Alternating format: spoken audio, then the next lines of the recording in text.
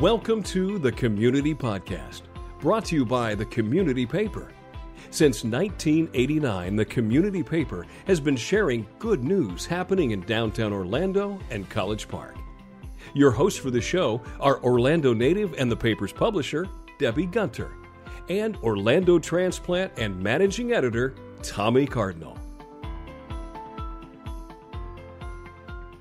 Welcome back to the Community Podcast. How are you? Good. It's April Fool's. Do you have any April Fool's jokes? I don't, but one time we did something when the paper just covered College Park. I put in an article online that there was this huge complex going in at the front of Dartmouth Park, a high-rise, and that the tap room at Dub's Dread was moving, and that was going to be the restaurant that was on the first floor.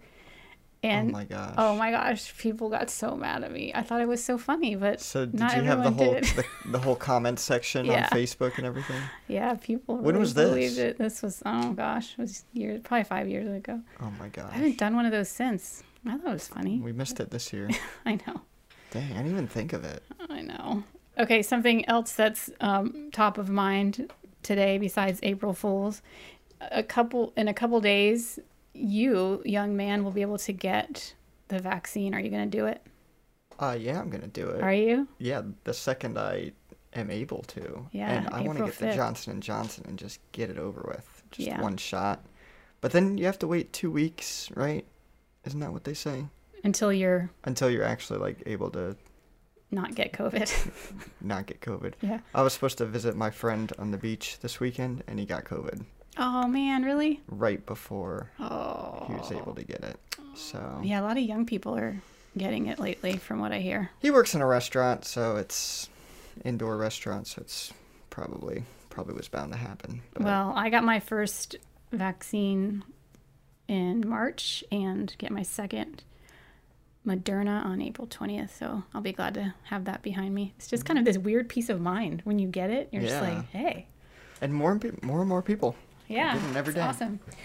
All right, well, we just sent out the April edition of the Community Paper, and every month I tend to kind of find one story that I call my favorite.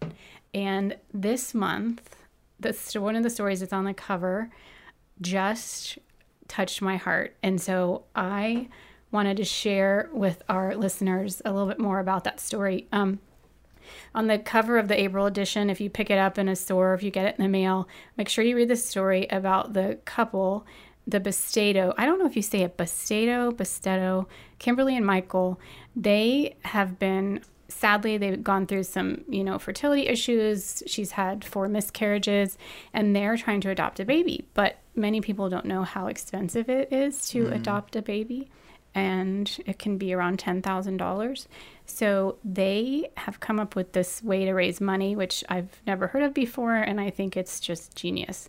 There's an organization that you can give them shoes. Like they're collecting, Kimberly and Mike are collecting shoes, and they can give the shoes to this organization, who then sends the shoes to underdeveloped countries, and they will pay them by the pound for the shoes.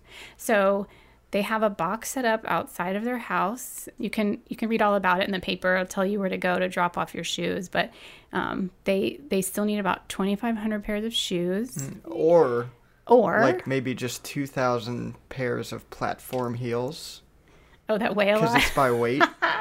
So if you have any really heavy shoes, tap dancers. I don't think those would be very welcomed, though.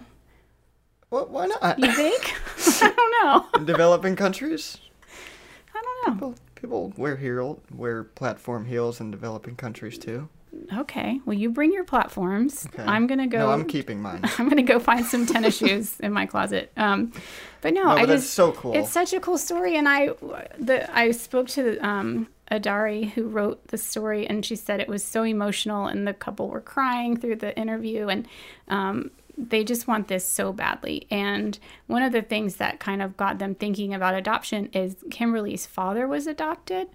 And so the fact that her grandparents, did that and adopted her dad, and now she has this great life because of that. And anyway, so the grandfather's name was Jesse. So they have decided whether it's a boy or a girl, the baby's name will be Jesse, just spelled differently. And they have the room ready to go, and they're just waiting on that call. They're adopting a baby somewhere in Florida, so they're just packed and ready. But they do have a lot of expenses that go along with that. So Yeah. I hope everybody will read that story. And they do have a GoFundMe page set up too if you don't have any extra shoes in your closet. But I'm sure most of us could probably go scrounge up some shoes we haven't worn in a couple years. It's such a cool, like, alternative to a GoFundMe page. Right? And I want to shout out Adari because that is such an emotional story to tell. And I think she did a great job, and I bet she was crying and they were crying, but still. She's amazing, just like all of our interns. So Adari is one of our interns from UCF, and every semester they just blow me away. She actually pitched that story idea. So yeah, kudos to her. Yeah. She's great. We're going to take a little break right now, but when we come back, we're going to share some good news happening in each 4 of our coverage areas. Did you know that you can get the community paper delivered to your door each month for just $20 a year? Find out more at yourcommunitypaper.com. Hello, welcome back. We are getting ready to kind of break down some cool things happening in each of our 4 coverage areas in downtown Orlando, at College Park, North Downtown, Downtown Orlando, and South Downtown. Something super cool that is happening in College Park. I know a lot of people are excited to attend this Zoom meeting that's happening on April 7th. We have all these parks in College Park, and they need some love. And apparently the city is planning on doing some major renovations, and they are going to unveil these the projected improvements on April 7th via Zoom. It's at 6:30 at night. Commissioner Stewart is going to let everyone in on what's going on. Is this including the packing district? It is. So it includes Dartmouth Park, which is right across the street from our office. And for those of you who don't know, there's this huge green space there. Used to be a building there years ago. It was torn down, and everyone's been just sort of waiting, to see what's going to happen with that green space. So we're going to find that out on April 7th. And then Albert Park, where the big oak tree fell not that long ago, and that's kind of a weird situation now over there. And I know College Park Main Street has been, working for years, actually, trying to come up with a plan. And so when the city is ready to do something, that they would have some input from their organization on what would work well. And they've worked with some landscape architects and space planners and that type of thing. So I don't know if space planner is the right word, but people who plan things for outside. And so that Albert Park is one of them, Lake Fairview Park, and then the city park at the packing district. So Cool. I know College Park residents are super excited to find out what's going to be happening, and they're going to get to very soon. That tree in Albert Park, I was just over there for College Park Spark, and it looks like it's growing leaves, and it doesn't seem like it's fallen over or anything. I think it might just be that shape now. Yep. I don't think it's going anywhere. Those oaks can do some crazy things. It's amazing, isn't it? Mm-hmm. And they're protected. So if an oak tree falls but it doesn't die, the city leaves it. And so it's now just going to continue to grow in a new way. So Cool. yeah, so it'll be interesting to see what happens. I mean, people have been talking about everything from splash pads to gazebos to, big band shells for concerts. And so it'll be interesting to see what's actually going to happen. Mm-hmm. I can't wait. What do you know? What's going on downtown? So one cool thing that's happening is the Zebra Coalition is going to be moving into the Davis Park Motel, probably, which is this old hotel that's on Colonial, just east of Orange Avenue. And in the back, they have Favo, Oh, yeah. Faith Arts Village, Orlando, where a bunch of artists set up in old motel rooms. Well, they've been refurbished, and they use that as their studio and gallery space. And they open every First Friday, I think. And the Zebra Coalition is also moving into another portion of that motel. They're going to refurbish 22 rooms and use it as transient youth housing. That's so great. So they don't do it for actual youth. So like 13 to 18, they don't offer housing for them. But 18 to 24-year-olds who are homeless, LGBTQ, that were abandoned by their family or kicked out by their family, the Zebra Coalition offers housing, like short-term housing for them. And right now they have a bunch of different places where they do that, and they're going to consolidate into this one portion of the Davis Park Motel. And it's going to be 22 rooms, and they're going to have to do a lot of renovations, so it's not going to be anytime soon. But it's so great that they're moving in that direction. A friend of mine had one of her daughter's friends slept on her couch for many a night because she had her parents kicked her out, so she had nowhere to go. So I think this is so wonderful. Yeah, it's so sad, and it's needed, sadly. But it's such a great organization, Zebra Coalition. In North Downtown in Ivanhoe, they are on April 3rd, which is in just a couple of days. They are having another one of their historic bike tours. Have you ever done that? No. I haven't either, but I would love to. This night they're having two. The first one is at 4. It's from 4 to 5:30, and then there's one from 5:45 to 7. So you could do one or the other or both. There is a $25 fee, but Hopper, those bikes, Hopper, they provide the bikes, and there's no charge for that. And then you go on this tour, and they explain some of the history of the area, and then also some new things that are coming up, and kind of like plans for the district. And then at the end, everyone gets a drink ticket and a Ivanhoe tote bag, and kind of get to hang out and make some new friends. So it's $25 for the first tour, which covers the Virginia Drive area, and then they end up at Ivanhoe Park Brewing.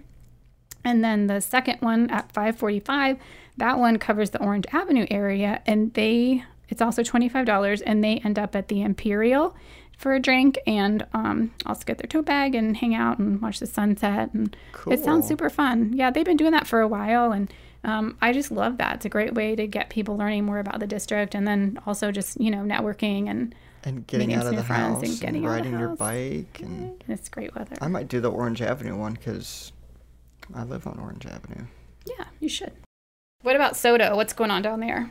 Well, there's a lot happening in the Lake Como neighborhood. They had their floating Christmas tree in the water a little too long, and just recently.